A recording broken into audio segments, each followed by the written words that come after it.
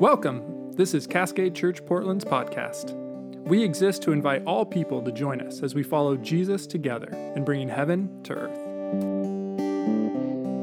My name is Kurt Kroon, and I'm a pastor here at Cascade, and I am really glad that you're here this morning because I think, and you get to tell me, I think we're going to have some fun this morning because we're in our message series on power dynamics, and we're going to be talking about religious power dynamics. Woo! Yay! Isn't that exciting? And here's the hope. We're going to talk about why. So hopefully we can hold on to that thread the whole way we go.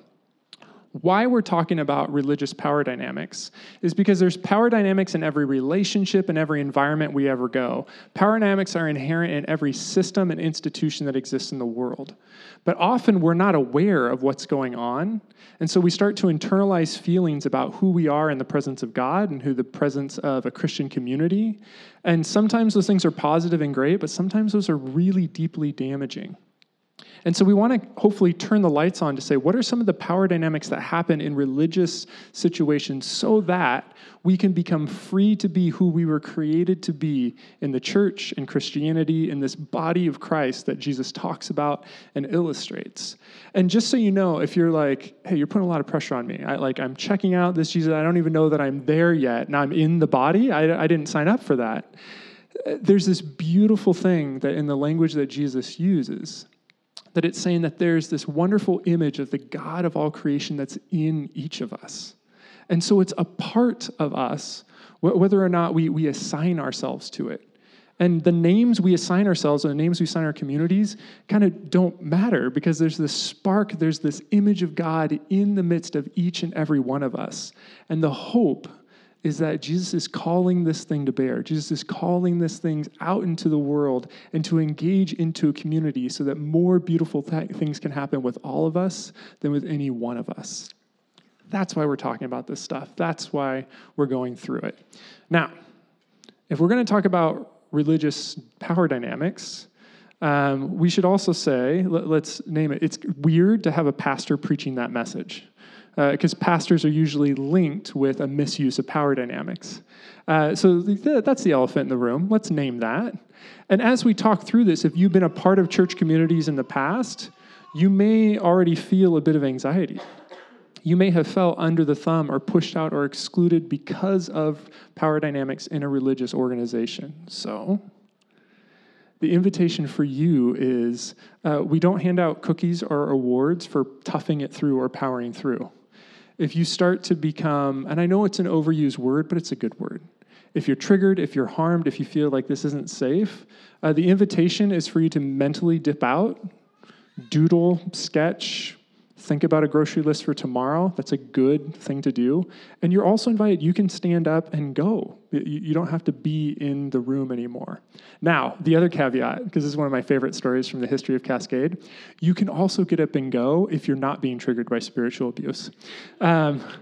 Because we had one of our first Sundays, we had interns our very first year, and they were talking about race. And their opening story was how someone came to their chapel at college and had this conversation about race, and all of these students were mad that they were talking about race and racism. They got up and walked out, and they're talking about how harmful that was. Now, while that was happening, and I shouldn't be giggling because it's a serious topic and one that demands this, but this is still a funny situation. A mother is sitting there, and her high school daughter wasn't feeling well and had walked outside right before the message started and started vomiting outside. She was so sick. So she's texting her mom, "Can we go now? I need to leave." And the mom's like, "I'm not getting up and walking out of service right now. Everyone's going to think I'm a racist." So she's like, "Hang on, honey. We probably got 30 to 40 more minutes, and I'll be right out." Sat through the whole message. So permission to walk out for any reason at any time. Know that. We'll think nothing of you. All right, so when we talk about religious power dynamics, I want to first talk about just kind of how the clarity of certain power dynamics in our world. So we have three different pictures up here, three different careers. When you walk into a courtroom, there's no mistaking who's in charge. The judge is clearly in charge. And they have the gavel. They'll bang it if the courtroom gets out of order. They have the decision to either find you guilty, to find you innocent, and everything in between. Now, certainly, if we're talking about a trial of the jury of the peers, it's different. But when we're talking about a judge, they're clearly in charge of the room. When you go to the bank and you'd say, here's my card, I'd like my money, the bank teller is in charge of if you get that money or not. When you call the police because you're scared there's a break-in, there's something that's happened, when the police officer shows up, they're like, I don't know, what do you want to do? They're there to be in charge. They are clearly the ones that have the power to make arrests, to stop people, to try and make the situation safe again. And we talked about this last week, these are good uses of power. When we use the word power, we talk about power dynamics, it's not a bad thing, it's a good thing. You want the bank teller to give you your money and to not give not you your money. You want them to say no and have the power to say no. Otherwise, they're like, I don't know, you look like a Kurt Kroon, here you go. They're given that kind of power and they need to be able to utilize it. It's a good and positive thing. But here's where it gets a little tricky. When you walk into a church and there's a pastor that looks like me up front with a Bible, what kind of power does that pastor have? Thank you for giggling. I got so excited about using that picture because I'm positive this was a stock photo shoot. And he's like, what do you want me to do with my hands? And they're like, put them up. He's like, okay. If you're listening to the podcast, oversized shoot, kind of funny haircut, looks confused, holding a Bible. When you walk into a church, the power dynamics aren't as clear or known. And one of the things that I wrote about this week in the newsletter, but I was even reflecting on my youth. When I was growing up as a kid in church, I didn't think that my pastor was God. Like there was no confusion. That was just the pastor. That was just the person that was kind of in charge of the church. But if my pastor had told me, hey, your last name's Kroon, and Kroons don't go to heaven. Like you're going to hell forever. I wouldn't have thought, oh, he's just wrong. He's not in charge of that. I'm probably fine. I would have been devastated. Because the implicit kind of understanding in a church is that the person who is speaking on behalf of God or the religious organization is the voice of God, and the voice of God and God is indistinguishable. You can create that, you can distinguish between those two, but functionally it doesn't matter. And I think that's part of the reason why failures of pastors hurt so much. It feels way more personal. When they do things, it's that, but you were supposed to be called to this. You were supposed to be leading us in a conversation about the God of the universe, who we believe is good and just and mercy. And so when these things happen, it becomes really confusing and messy and awkward. And this isn't just something that we're talking about or saying like, hey, this is kind of confusing, the power within a church or religious system. This is stuff that Jesus talked about a lot. And there's specific language in the Bible that it impacted me a lot early on in ministry. It says that if you're a pastor, a leader, and you mislead these young ones, kids, children, it is better for you to have a millstone tied around your neck and to be thrown into the lake. That's like New Jersey mob hit cement shoes language. It's better for you to go sleeping with the fishes than to mislead these little ones. It's saying there's a lot at stake here. And if you step into this profession, if you step into this world, you have to be awake and aware to the power dynamics that are at play. Otherwise, you can do so much harm with them. You can do so much damage with them. And so what we want to look at this morning is, you can say, this seems like a new conversation, like power dynamics is just something we just thought was cool in the last 20, 30 years. Why are we talking? Jesus seems to, all throughout his life and ministry, be very powerfully aware of power dynamics. And what we can learn from how Jesus stewards power means so much to us today, this week, how we engage in the world. So if you have a Bible with you, or if you have an app, you can pull it up. I encourage you, we're going to look at Matthew 23 this morning. If you don't, that's okay. We're going to have some of the relevant scripture up on the screen.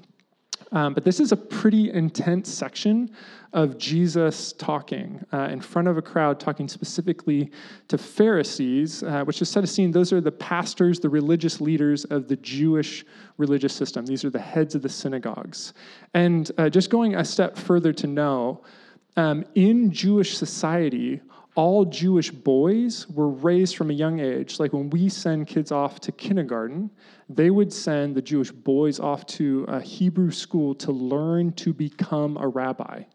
It wasn't like, what do you want to be when you grow up? It was, you're going to try and be a rabbi.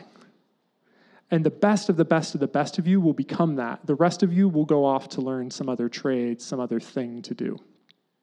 So think about the cultural significance of a Pharisee. If from kindergarten, everyone was trying to do one job, and only the best of the best did it. Now, the other thing to acknowledge, because another power dynamic that's going on, is that in the Jewish system of society of this time, it's a patriarchal society, which means that men are valued more than women are. And so it is just Jewish boys are invited into this opportunity. It wasn't given to Jewish women in the same way. And it's significant to point that out because we don't read this or look at that and say, nailed it, we need to get back to that. But rather, that was a reflection of the society at that point. And it's important to look at what Jesus is saying in addressing this to see that Jesus is inviting us to a different kind of power dynamics where it's a shared power. It's not just available to one gender or the other. This is a reflection of the society at the time. So Jesus is talking to them in Matthew 23, starting in verse 1. Then Jesus said to the crowds and to his disciples, "The teachers of the law and the Pharisees sit in Moses' seat, so you must be careful to do everything they tell you. But do not do what they do, for they do not practice what they preach. They tie up heavy, cumbersome loads and put them on other people's shoulders, but they themselves are not willing to lift a finger to move them." A couple of things to note already. One, who is Jesus talking to? He's not like, "Hey, Pharisees, psst, come over here. What are you guys doing? You're really blowing it." He's speaking to his disciples, his followers, and the crowds. And the Pharisees are there. They're not having a conversation behind their back. He's like, these Pharisees right here. And the first thing he said is, listen to what they sit, because they sit in Moses' seat. And if you've been with us recently, we just got through a message series in Numbers, which looks at this desert period with Moses. Moses was the leader of the Israelite community in the desert. And they would all go to Moses to say, like, how do we figure out these different disputes or how do we set the law? That was Moses' role, prominent figure in the Jewish history and story. And he's saying, that's what the Pharisees, they sit in that same seat. And this is what I think is amazing. Jesus says, what they're teaching is great stuff. They have good source material. You should listen to them. Just don't do what they do. It's fascinating because so often when we talk about people, we usually use certain actions or behaviors to disqualify them in their entirety. So using an example for myself, I became aware growing up, when I got into college, my parents got divorced. And when that happened, I immediately eliminated every piece of marital advice they ever gave me. It's probably all wrong because it didn't work. Looking back now, it wasn't that they had bad advice. It wasn't that they had bad insights into marriage and what it was. It was through different circumstances they were incapable to live out their own advice in their marriage. Because it's two people, it's a complicated relationship. And so often we use information or these things happen to disqualify the entirety of an individual. And what I love here is Jesus is already inviting to a more holistic view of people. You can listen to what they say, but we can still recognize that there's something wrong here. But we don't do what they do. I love that. It's an important teaching for all of us. And the other thing that's important to note is look at what Jesus is saying. They're putting a cumbersome burden on the people, but they're not willing to help. Now, it's an interesting analogy to use in a religious system, and it's important when looking at power dynamics, because what Jesus is pointing to is the role of religious leaders is to help the people, to serve the people, to help make their burdens lighter. Usually in religious systems, when it comes to interacting with an all-powerful God of the universe, for lots of different reasons, people don't walk into that environment being like, yeah, God totally loves me. I'm going to be with God forever. I'm good. Over time and as a product of light, there tends to be a sense of dread. A fear starts to set in. An anxiety sets in that how does God view me and what does God think of me? And a lot of times you can even say, I've asked God, I've pursued God, and I've heard silence. People usually walk into religious spaces with a sense of anxiety and a kind of burden on there. What Jesus is saying is, you're making it worse. You are here to make it better. You're here to help people. Instead, you are giving them more and more rules and expectations and things to do. You're using your power to oppress people, not to lift them up and help them. Jesus continues on, looking at verse 5. Everything they do, speaking of the Pharisees, is done for people to see. They make their phylacteries wide and their tassels on their garments long. They love the place of honor at banquets and the most important seats in the synagogues. They love to be greeted with respect in the marketplace and to be called rabbi by others. This is a good one. This is an impressive look at power dynamics. So what they're doing is they're wearing clothing to very clearly identify themselves as, I'm a rabbi, everyone look at me. And it's the kind of person that is walking down, they're like, hey, Cliff. And they're like, Rabbi Cliff? I didn't go to 15 years of rabbi school to be called Cliff. They're talking about, like, you need to call me and recognize me for my name, for my education, for my standing here. When Jesus points out, have you looked at their garments? The way they structure their things, they try to make them longer and wider so they're more noticeable. That's kind of silly, isn't it? Immediately, there's a shift in the power dynamics. And this is an intentional movement by Jesus to call out the ridiculousness of the setting, not in an attempt just to shame, but to reorient the way that the power dynamics are held. The role of the rabbis, of the religious leaders, through the entirety of the Israelite system is for the people are given this responsibility. It's just a whole tribe of people, initially in the Levites, to serve the rest of the community. It wasn't so that they would be the significant ones. They were the lucky tribe and everyone else was down here. Jesus is trying to re-level this out. And when you speak to power, which is utilizing its power to hold it over others, and you're like, hey, I see that thing you're doing, that's kind of silly. It's a way of re-leveling power dynamics. I bet a lot of rabbis walked away from here and like, hey, we should probably trim a couple inches off of our tassels, huh? Yeah, Jesus called us out pretty good on that one. Continuing on. But you are not to be called rabbi, for you have one teacher, and you are all brothers. And do not call anyone on earth father, for you have one Father, and he is in heaven. Nor are you to be called instructors, for you have one instructor, the Messiah. The greatest among you will be your servant. For those who exalt themselves will be humbled, and those who humble themselves will be exalted. This is what's oftentimes called in this kind of study of Christianity, this upside-down orientation that Jesus keeps on calling to. I encourage you, the Sermon of the Mount is a whole message that Jesus gives that's on nothing but power dynamics. And it's all about leveling. It's all about reversal. It's all about some of you have put yourselves on the top and you see these people on the bottom, and it's not that at all. It's actually the opposite. It's actually this flip that needs to happen. And what Jesus is saying is the people that have power continue to make movements and statements to hold on to their power, but true power is actually held in humility. See, too often what we do is we're like, oh, I just need to be humble and not have power. And that's not what Jesus is saying. Jesus is saying that's where the real power is. The real power is understanding with a kind of humility who you are in the world. If you just zoom out for a second, thinking you're a really, really powerful ant is kind of a silly concept to us. I can step on all of you. The most powerful of the ants could be stepped on. I don't mean that God is viewing us as ants with an intention to step on us, but what I do want to say is us puffing ourselves up as a human race and saying, I'm a more important human. When you zoom out a little bit, that's a pretty silly idea and concept. And when we zoom out, one of the things that comes is a kind of humility that says, oh, we have way more in common than we have separate.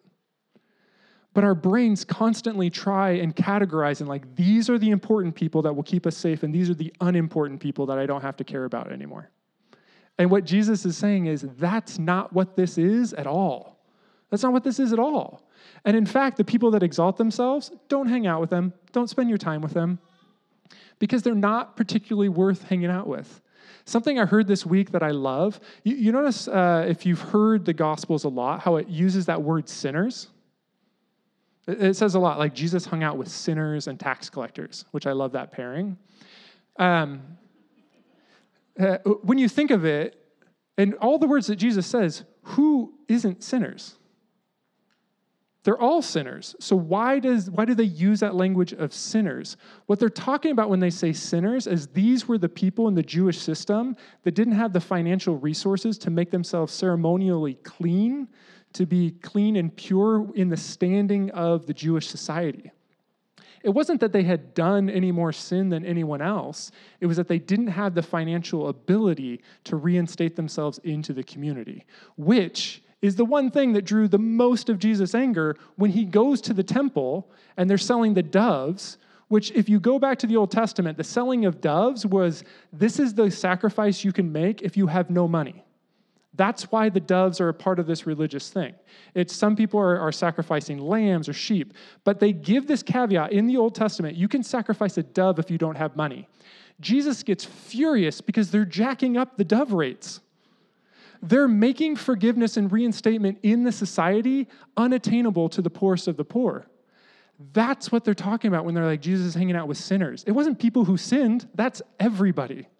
Jesus was intentionally going and eating, in Jewish systems, this is a big deal, eating with people who are ceremonially unclean. Because Jesus said this whole system is broken. This whole system is gross. And I'm going to intentionally spend my time with the people you have rejected and you've set out at the bottom, because that's where the learning, that's where the growth is, that's where the gospel's at. That's where the good news of God is at, is the people you have cast aside and you've ignored. Jesus is constantly reversing this power structure.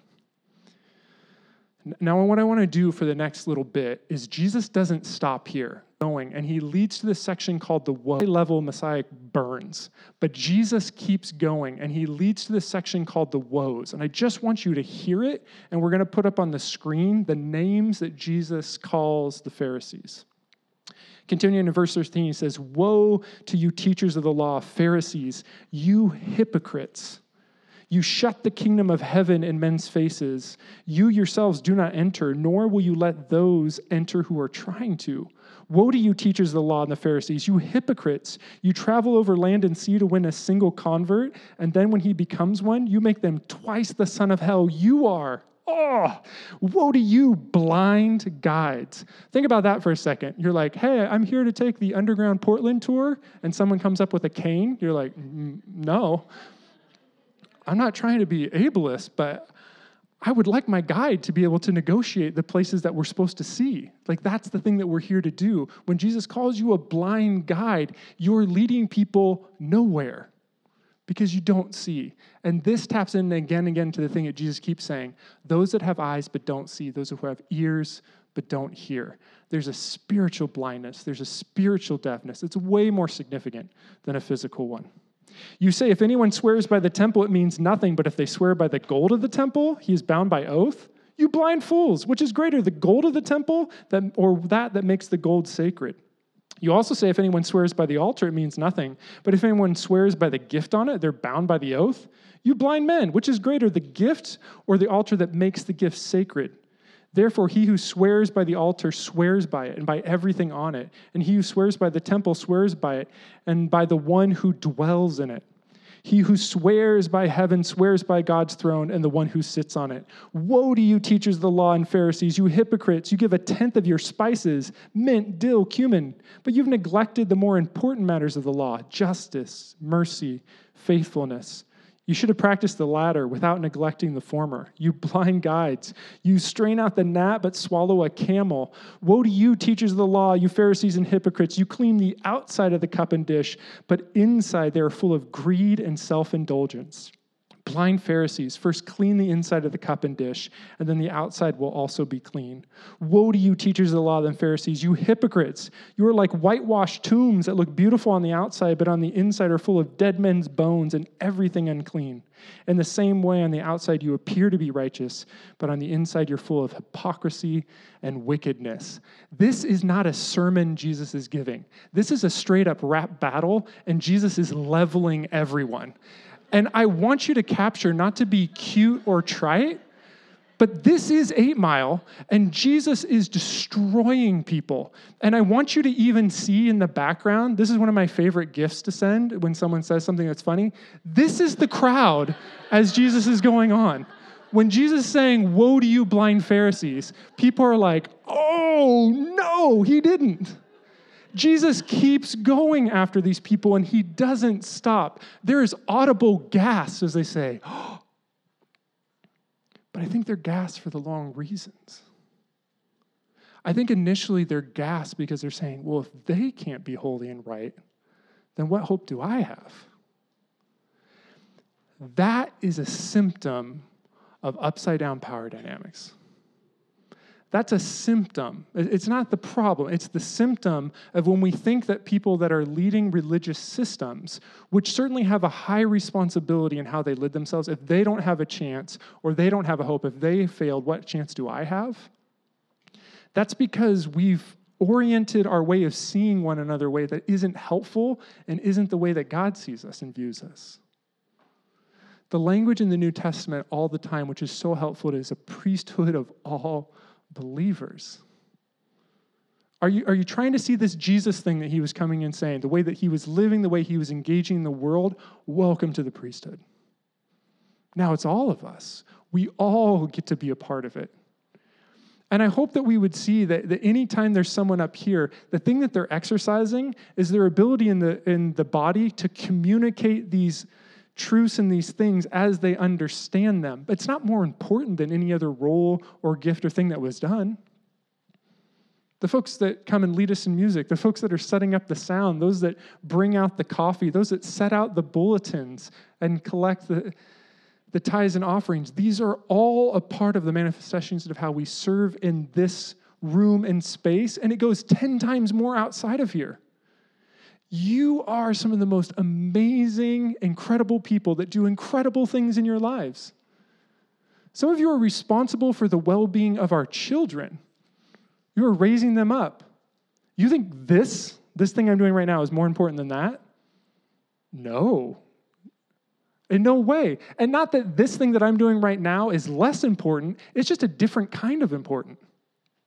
Those are educators, baristas, those are workers, those are serve as police officers, those that serve as teachers and educators, baristas, those who work in the service industry. These are amazing manifestations of some of our skills and gifts. And if we look at some people and like, oh, if they failed, what hope do I have? That's a whole messed up system that Jesus is absolutely bent on taking down because it will poison us. Jesus isn't doing this to be vindictive. Jesus isn't doing this to try and, hey, they're getting a little big in their shorts. Let's take them down a little bit. Jesus is saying this system is poison and it will kill us. We have to take it down. But after you take down a system, or once you recognize the flaw in a system, a good question is, well, what's a better system? What's another system that should be put in its place? One of my favorite statements is, any old donkey can tear down a barn. It takes a special donkey to build one. I like that. Because I think ultimately, as people who are following Christ, we're invited into building something, not just tearing things down. Jesus didn't do this just to tear things down and wreck them and to walk away and being like, deal with that. Jesus was building something. There's this great book that was written in 1993. It's called Pastor Power by Martha Ellen Stortz. And I'm going to use something that she talks in there because she talks about power and power dynamics, specifically in religious systems, in 3 different ways I think are helpful. And that's power over, power within, and power with. And these are different ways that we utilize power, understand power. So let's kind of talk through this. The first is power over, is a hierarchical use of power. And it's usually possessed by one person over another. If you're unfamiliar against hierarchy, hierarchy gets a bad rap. It's not always a bad thing. Hierarchy is where you have a clear flow chart and everyone knows who they report to, right? And this is something that has been honed for generations and generations in our military. You don't want everyone to be in charge in a military situation. It's clear to know this is the chain of command and this is the person who's making the call and these are the different people who are doing these things. But when you take that system, a system that works really well in the military, and you put it in the church and the military aren't the same thing. It's not that same kind of hierarchy where, well, you're a congregant, and if you have any concerns, go talk to a deacon. The deacon will inform the elders, and the elders will inform the pastor, and there we go. And, Jesus, I'm sure, up there somewhere. But this is kind of the clear flow chart within the church. That's not what this is. But when we model that system here, we can do a lot of harm. And if you're curious about what kind of harm, one of the things that was really impactful for me is how this kind of power dynamics plays out negatively in a church is most people that are pastors or leaders within a church, most people tend to like, otherwise it'd be an empty church and no one would be there. But usually someone along the way says, hey, there's this question I have about this system. There's this way that we do things as a church I don't quite understand. So maybe they grab coffee with the pastor, maybe they send them an email, maybe they come talk to them. And in private, the pastor will say, that was a really harmful, dangerous email you sent. That phone call you made, I'm getting a little worried about some of these conversations you're having. Or maybe the pastor initiates with you and say, hey, I saw the things you've been reading or the things you've been listening to. These are pretty dangerous. And all of a sudden, you see a side of the pastor or the leader that no one else sees. And then when you go to the rest of the congregation or your friends in the congregation who have known you for years and love you, and you're like, yeah, I had this weird interaction.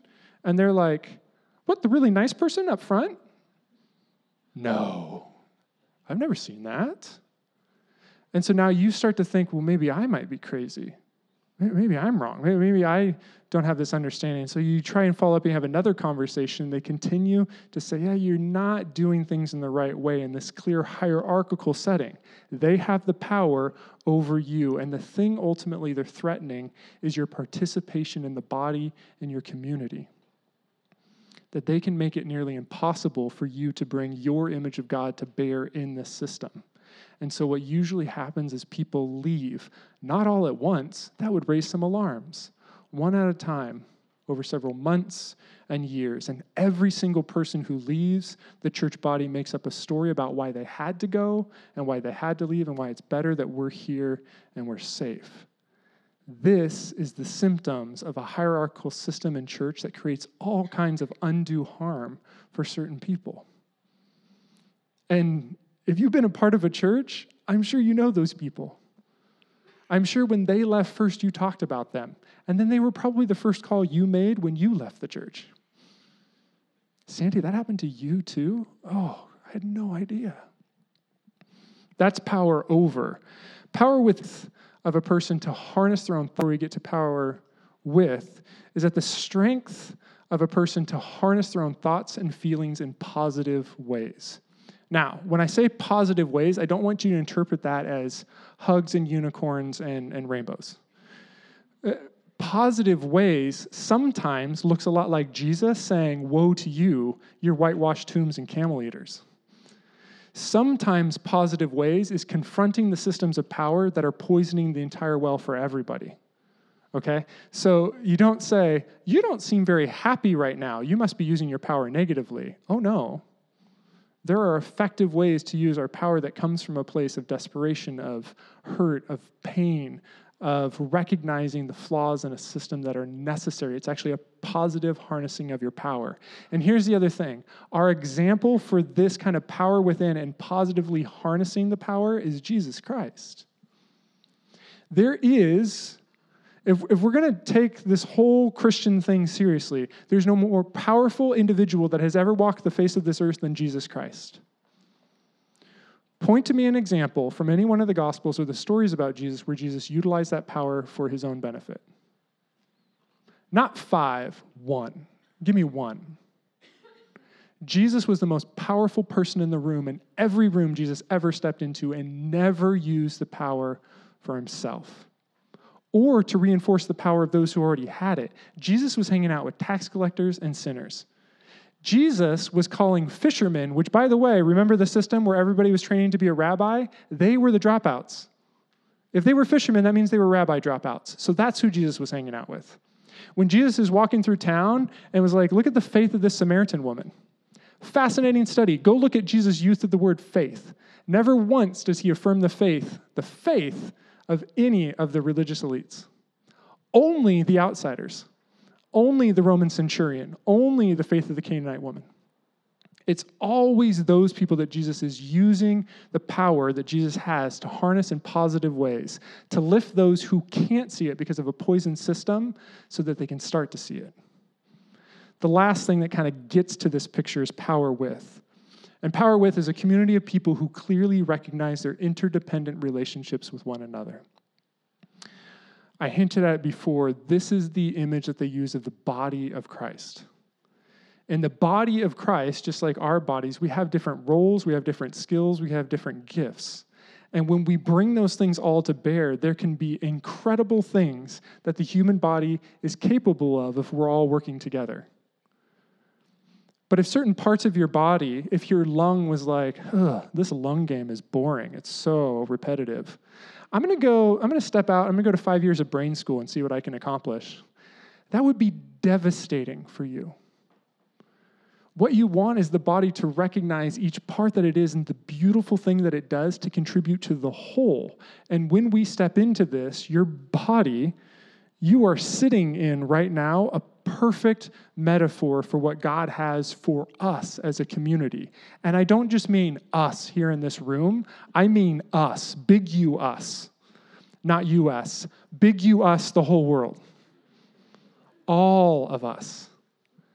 And I think it's important because we constantly define the body of Christ by the people that are around us, and it's way bigger than that. It's way bigger than that. So how do we constantly say, I need to meet more and more of this body of which I'm a part, so I can understand more and more how God is calling me to interact? This is the powerful dynamic of power dynamics that are held well. The power is with, and we're unlocking this power within all of us. I'm going to go here for a quick second, and then we're going to jump out, and then we're going to finish. Sound good? Okay, this is another power dynamic. I have a mic, and you're like, no. I'm like, well, I'm still going to do it, and I'm so sorry. Let's talk about financial mindsets. I learned this in seminary. Is really, really helpful. These are massive kind of generalities, but it's talking about basically where you come from, how you view money. And the reason why I'm bringing it in is I think it has a lot of parallels with power. If you grow up in poverty, money is meant to be spent. And usually if you spend any time in places that are financially tenuous or economically tenuous, you don't save your money because someone could steal it. If you get money, you spend it. That's what it's for. If you grow up in a middle class where money is kind of more stable, then money is meant to be saved. Put it in a bank account. You don't keep it at your house. What are you, crazy?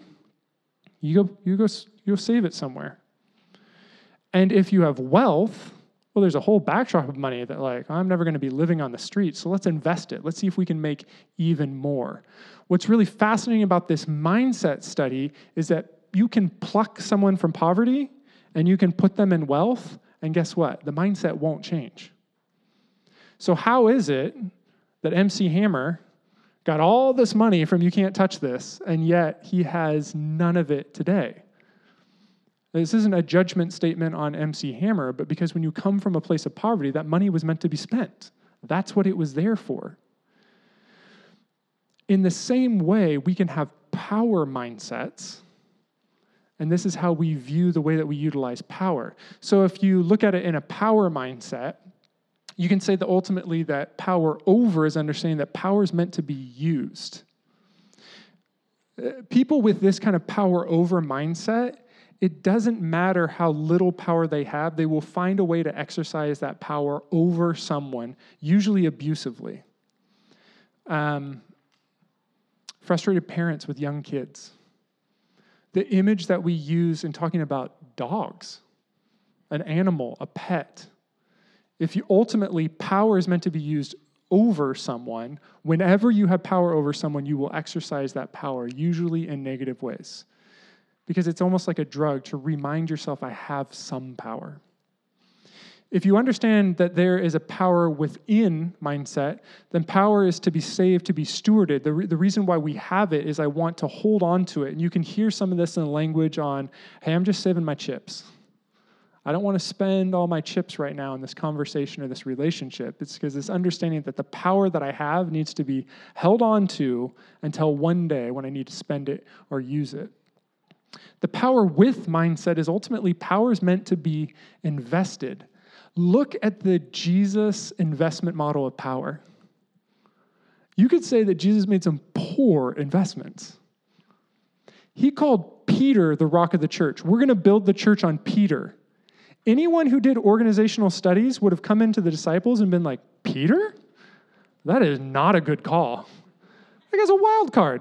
He jumps out of boats. He cuts off, Roman centurion's ears. Like, I wouldn't trust that guy with my parakeet, much less your entire religious system and movement. And yet Jesus saw and invested generously in everyone. Jesus calls and invests in Zacchaeus. Jesus calls and invests in Mary Magdalene. Jesus continually says, my power is going here. The most powerful person to ever step in any room says, my power goes here. I think Jesus was modeling and inviting us to shared power throughout the church. And when I say the church, I do mean Cascade. And I think we have a lot of follow-up conversations as a community, and that's part of what we want to do with this 8-week experiment on how do we really share power as a congregation with all of us. Because we don't think that, well, just because we're aware of this, we're not going to do it. No, awareness is the first step. But then you have to build structures and systems to reflect your values, to actually set them up in that way. While I mean Cascade, I also mean Big C Church. What does it look like for people that are saying, hey, this message of what Jesus is trying to do is so important that I need to live this out everywhere I go? And how do I harness the power that I have to share and invest it greatly in those who might even have less? How do I step into a room and how do I recognize the power in someone else and call that out? I just saw you do this. It was amazing. It might be the first time they've ever heard that. It might be the first time they've ever recognized the power that they have. The most dangerous power is power unrecognized. When we don't recognize the power that we have, that's when we're going to hurt people with it because we don't think it's a thing. So when we call out the power that we have in ourselves and we call out the power in one another, we're inviting a world that Jesus came to see come to light. Jesus used language of the kingdom of God is here. The kingdom of God is near. This is part of what Jesus was talking about. A place where power is celebrated and shared and used to lift all people. Because everyone created by one God God placed that image in every single person. Then there is no better than. There is no leveraging power dynamics. There's just power to be unlocked and explored and shared. Would you pray with me?